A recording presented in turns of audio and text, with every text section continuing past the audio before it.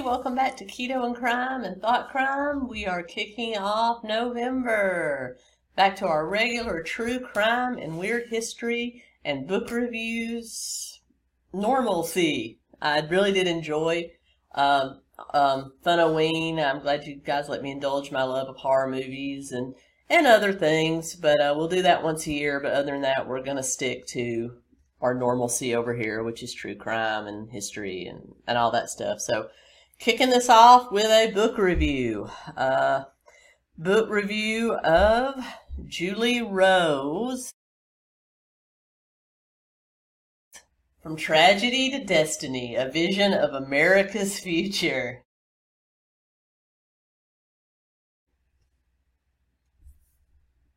This is some weird stuff, boys and girls, and everyone in between. This is weird stuff.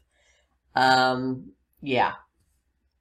So, this is like Daybell level weirdness. I'm just going to warn you. In fact, I think she copied Chad Daybell in a lot of ways, which makes sense because he was her publisher and all that stuff. But, you know, Julie Rowe, if you're out there and you hear this, don't come for me. I'm more than willing to chat with you live online if you want to talk to me about this. In fact, I would love to. So if you get to that point and you'd like to reach out, my email address is below. Let's talk about it.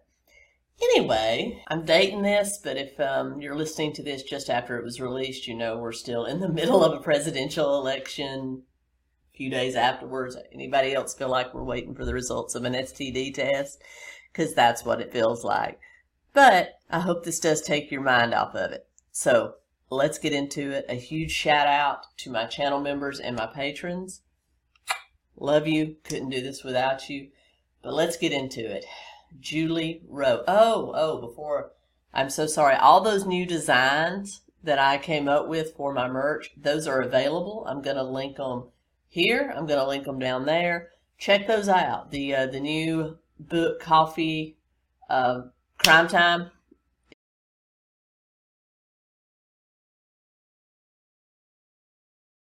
is out, as well as the Skull for those of you that like the crime scene Do Not Cross Skull. All of those designs are now live on my Teespring. Make great gifts. They're not exactly, they will have some branding, like very tiny on the back, but for the most part, they're just retro, punk rockish style, Grateful Dead style t-shirts, and they come in an array of colors. They are great for gifts. I would certainly appreciate it. It helps contribute to the channel. Also, if you want to join my patrons or my channel members, all those links are just below. It does help me keep the channel going. I could not keep this channel alive without you guys. So thank you so much for everything. But let's get into it now. Julie Rowe, From Tragedy to Destiny. Warning for America. God help me.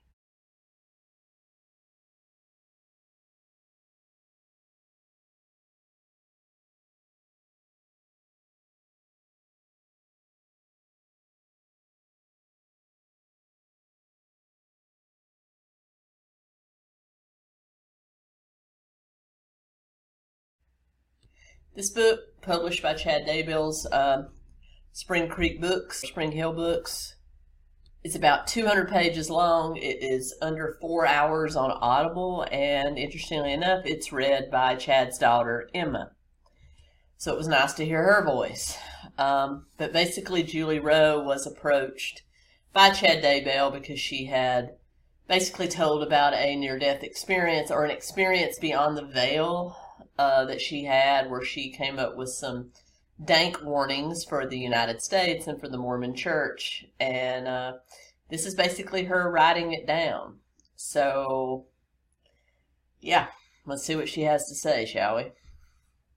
So it opens with her husband, Jeff, leaving the state they were living in. I believe it was Arizona at the time, to going to Idaho for his grandmother's funeral. A elderly person in his family had died. Let's put it that way. Honestly, I'll be the first to admit I zoned out a few times during this book, and then I had to rewind. So I apologize, but it was just that kind of book. But Anyway, husband Jeff was gone. She was at home with her kids, and they all took turns having the flu, and then she got it. She had a severe migraine one day, so she called a friend over to care for the kids while she took care of her migraine.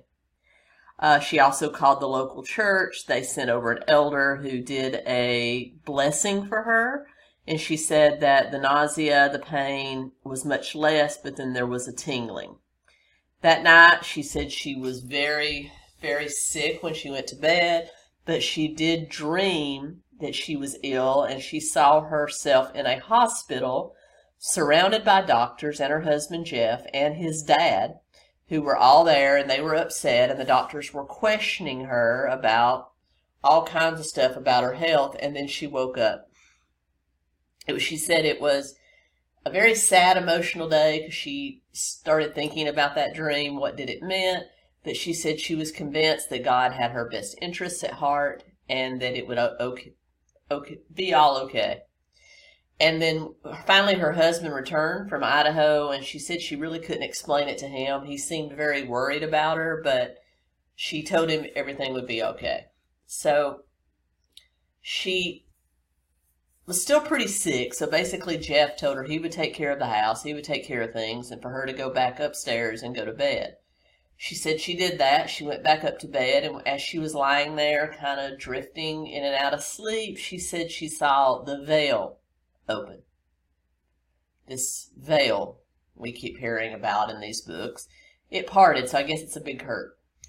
But it parted, and she said she saw lots of women of various ages. Some were her relatives, others she wasn't real sure, all standing there watching her, talking to her. It was a party. And she said she felt as though her body was starting to separate from her spirit. She thought she was dying, and the spirit was trying to come out of her body as she tried to sleep. So she said she woke up. She was so startled. She woke up. She went downstairs. She felt dizzy, and she fell on the floor. They put her back to bed. She had the same dream about being in the hospital, and she stayed sick for days. They finally took her to the hospital, and she had some lab tests which showed she had some, malfunction in her liver. It didn't really go into that anymore, but she had some malfunction in her liver.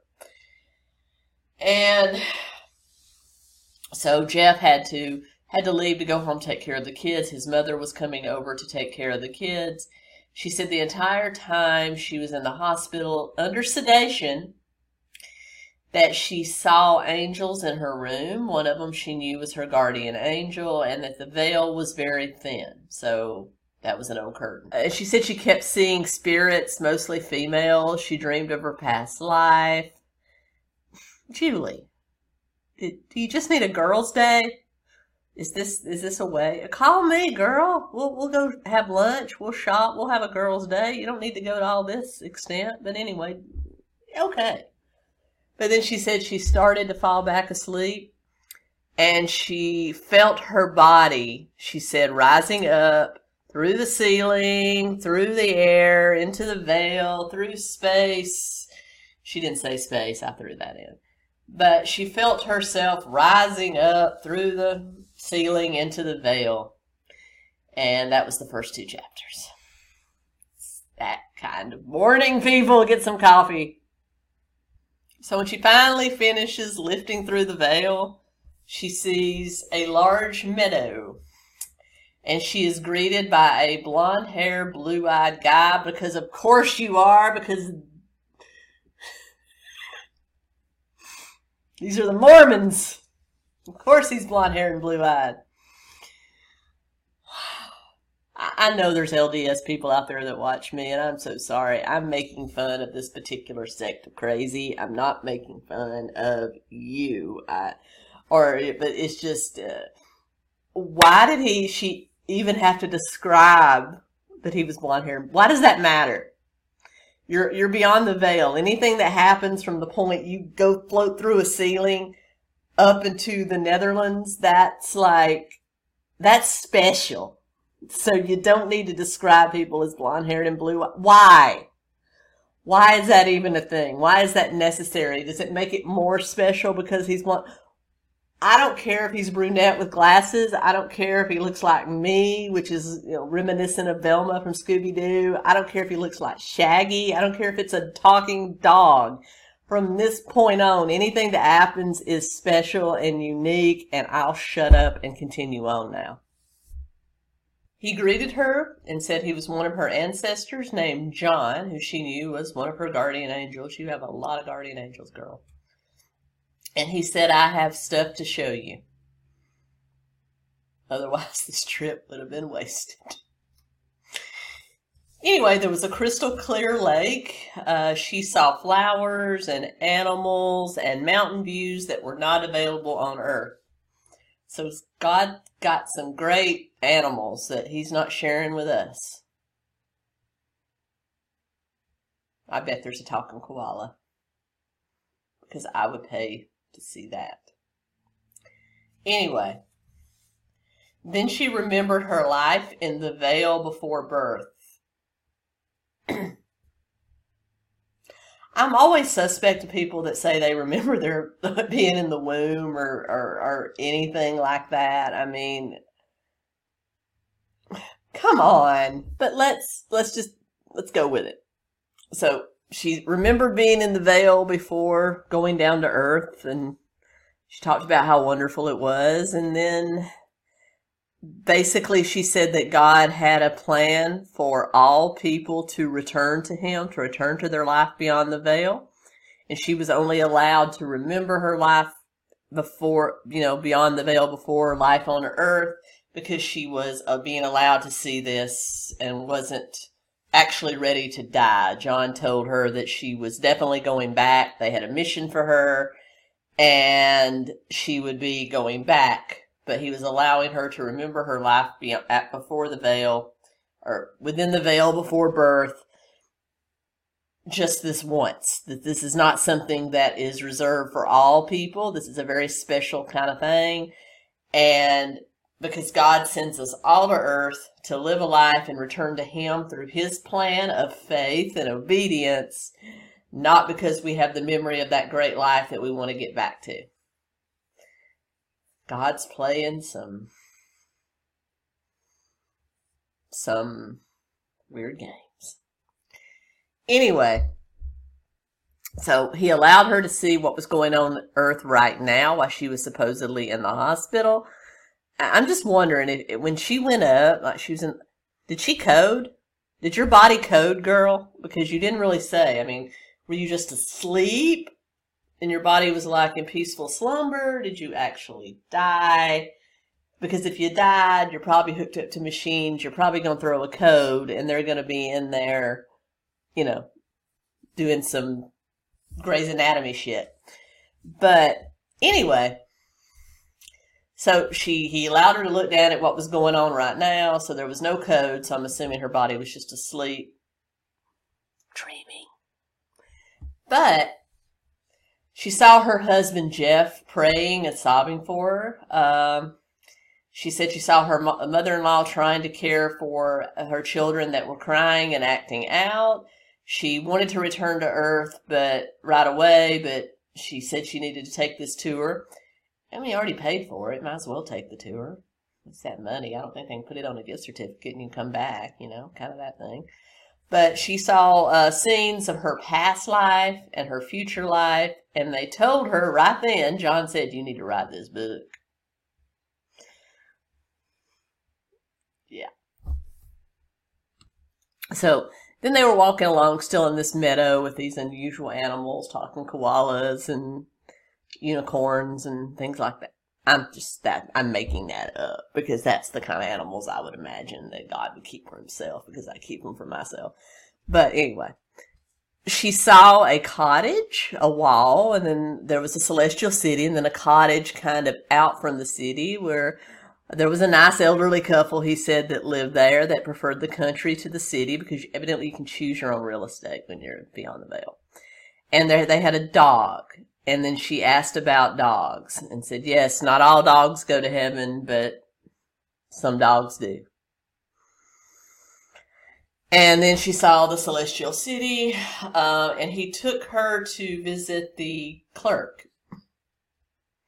Heaven has the county clerk. And so she said it was written in a celestial language she didn't quite understand, but okay, this is the clerk, and he basically writes down everything that happens. I guess he's, because in the LDS religion, they're big on recording and genealogy, so he's writing all of this stuff down. And so she visited his office, saw some women cooking. They informed that food was no longer out of necessity. It was more for pleasure and socializing. That's how I use it in my normal life. So, carnivore is still going well, though, people. I'm still losing weight, down another few pounds. But once I'm down to a slight goal, then I'll inform. But anyway, back to it. So then she saw some dinosaurs, plant eaters and flying dinosaurs, and asked about the meat eaters, if there was a T-Rex. And he said, no, the dinosaurs are all here, but the T-Rexes are sequestered in another place where they can't harm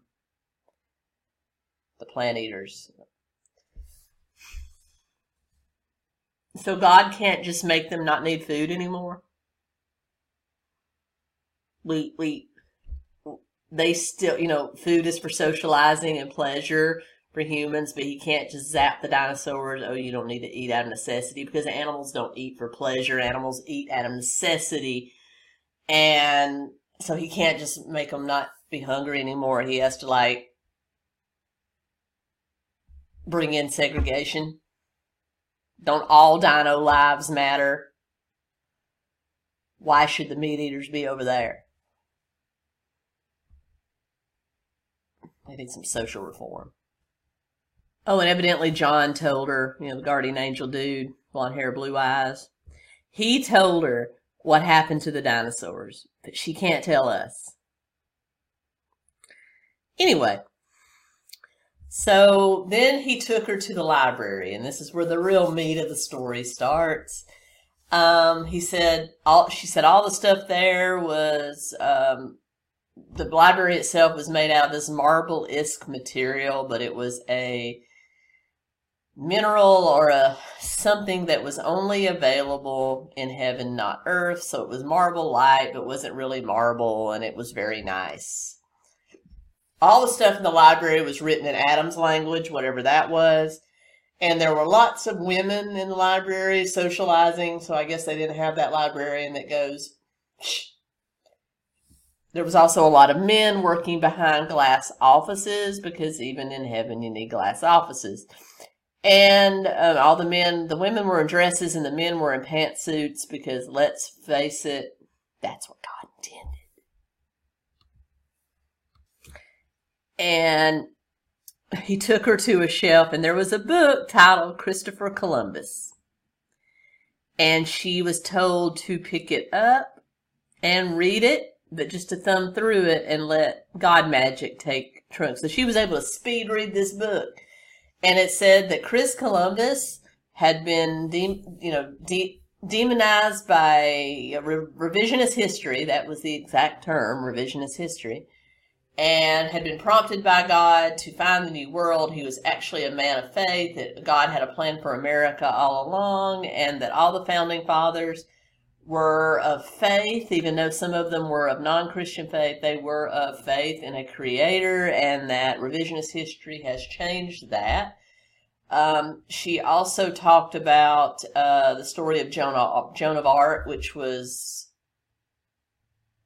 also in this book, and how she saw everything that happened to Joan of Arc, and that Satan had long been plotting against the founding fathers, and that how they had been misrepresented by history. Okay. First of all, I am never doubting that many of our founding fathers were of a theistic faith. Just like you said, they may not have been traditional Christian faith, but they were theistic, most of them. However, there are people like Thomas Jefferson who literally took the Bible, Julie, and took all of the miracles of Jesus out and just had a book on the teachings of Jesus.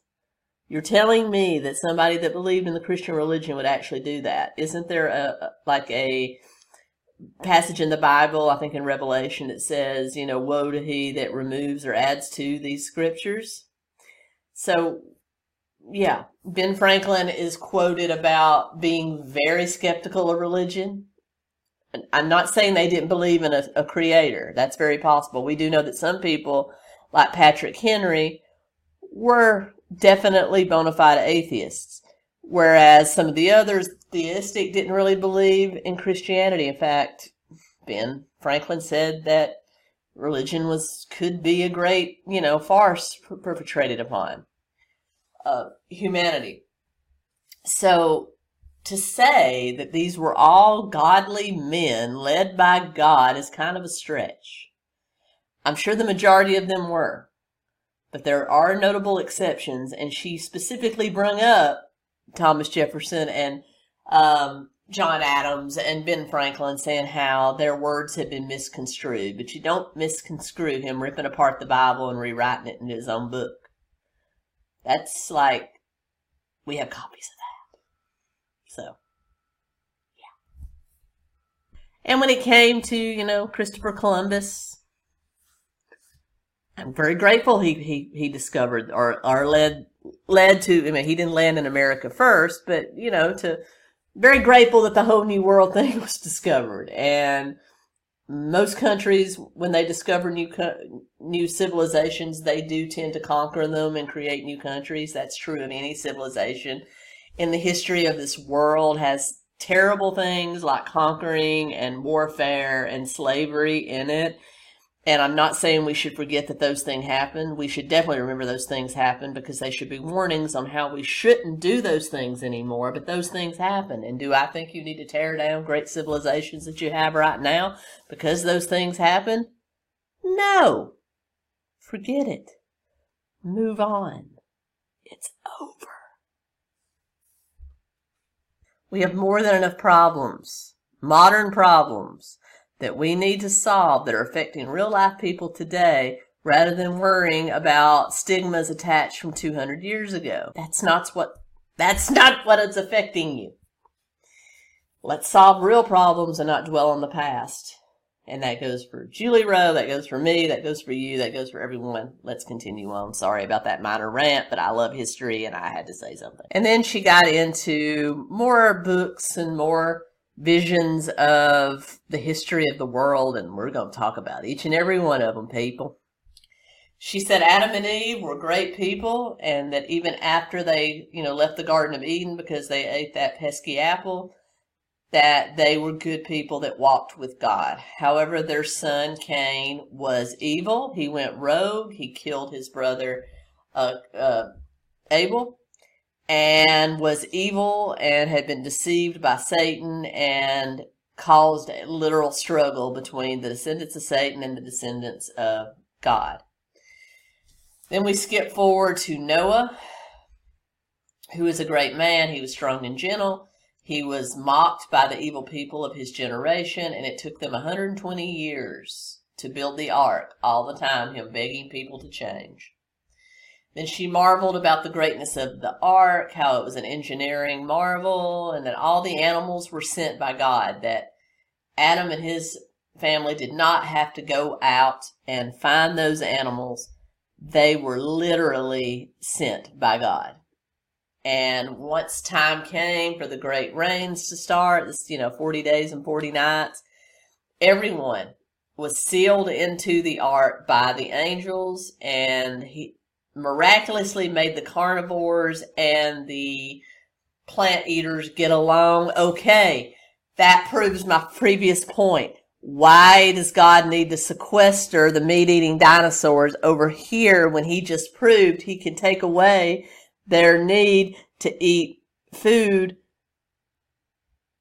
but he can make them get along? Why can't he make them get along in his own home? He can only do it on boats? Julie, you got to plot holes. You got to think of these things. Anyway, then she said, they told the whole story about when they finally got out of the ark, that God guided them and the animals were to migrate. So that's how the polar bears made it back to Antarctica. That's how the koalas made it back to Australia. Then she talked about the Tower of Babel, which, as you know, is where supposedly all the different languages came from because they were building, thought they were greater than God, and so God cursed them with different languages. Then she talked about Samuel and Isaac and how Isaac was so obedient and would have allowed himself to be killed. And then we go forward to the story of Jacob and his 12 sons, how Joseph was sold into slavery by his brothers, then ended up working for the Egyptian diplomat Potiphar, and his wife tried to seduce him.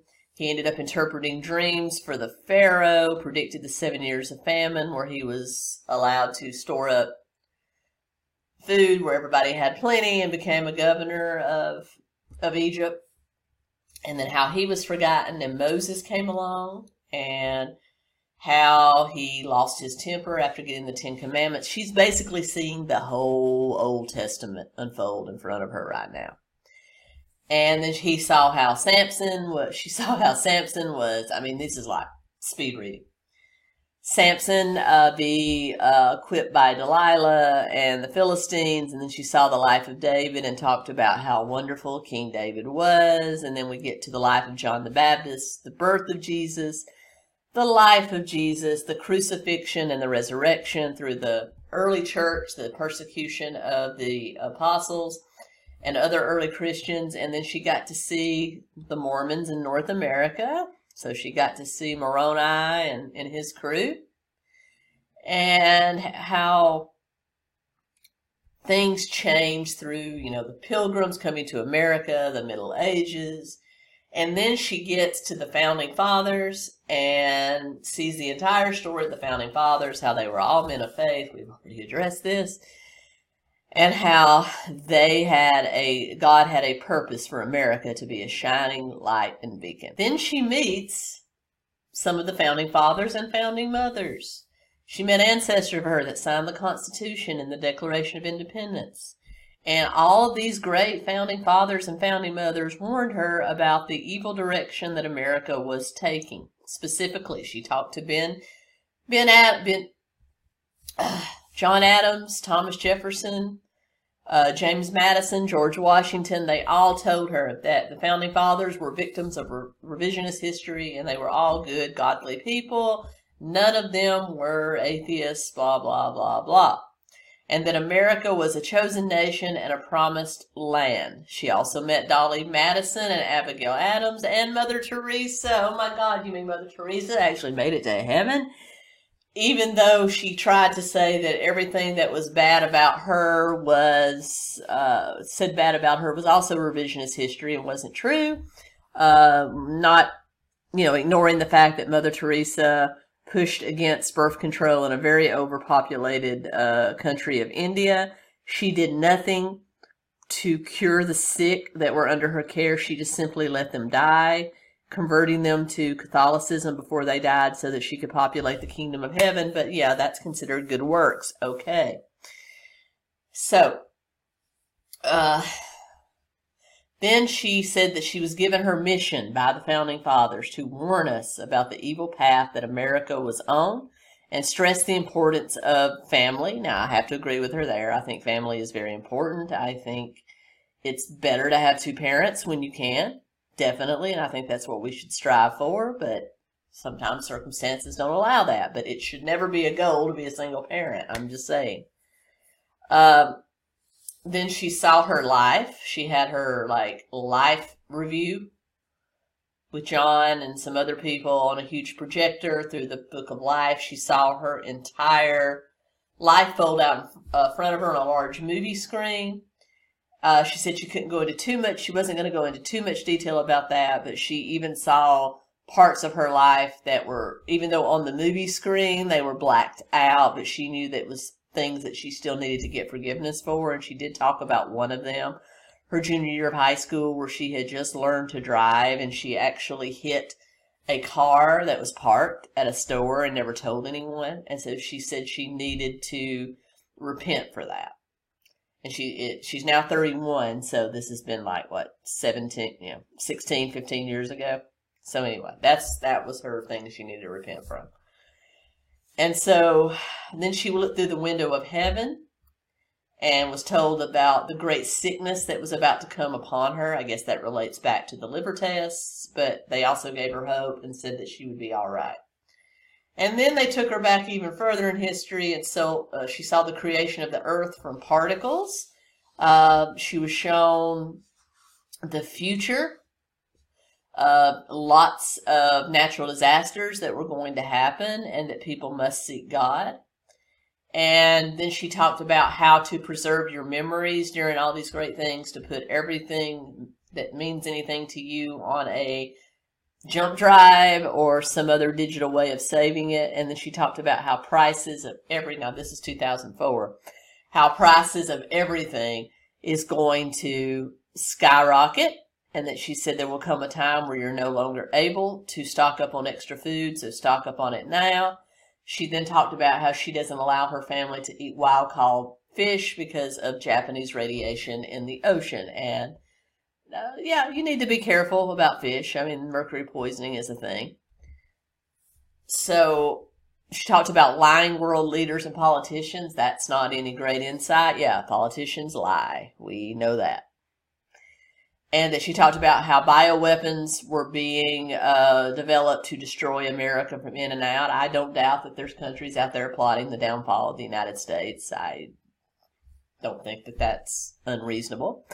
And that there will be more wars, and that there will be a war with China over Japan, and we will feel the need to defend Japan. That makes sense. We pretty much provide their military as it is, so yeah, that makes sense.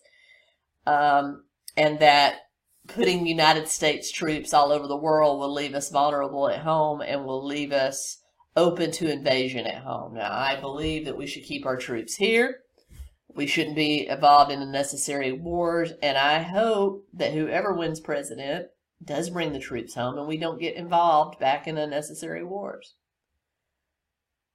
And then she talks about corruption in hospitals, police departments, fire departments, utilities, and that there will be man-made shortages of power, water, and food. I mean, that's already happened. Look at California back in the days of Enron. That was literally a manufactured energy shortage, energy crisis in the state of California so that Enron could cash in on energy speculation. I actually did a video on that. I'll link it here.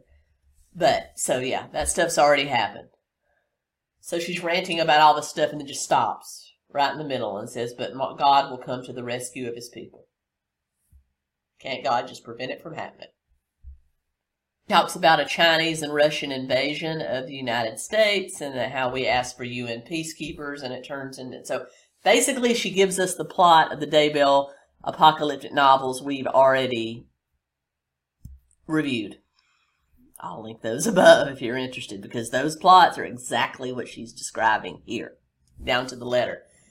So there will be a Russian and Chinese invasion. They will conquer the land. They will kill as many Americans as they can. It'll be World War III. It'll break out all of the world. She says she saw Big Ben and the Leaning Tower of Pisa blown up.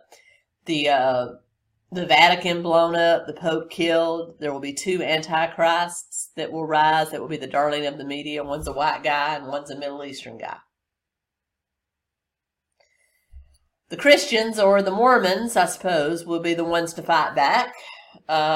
She said she asked if this has to happen, and she was told yes.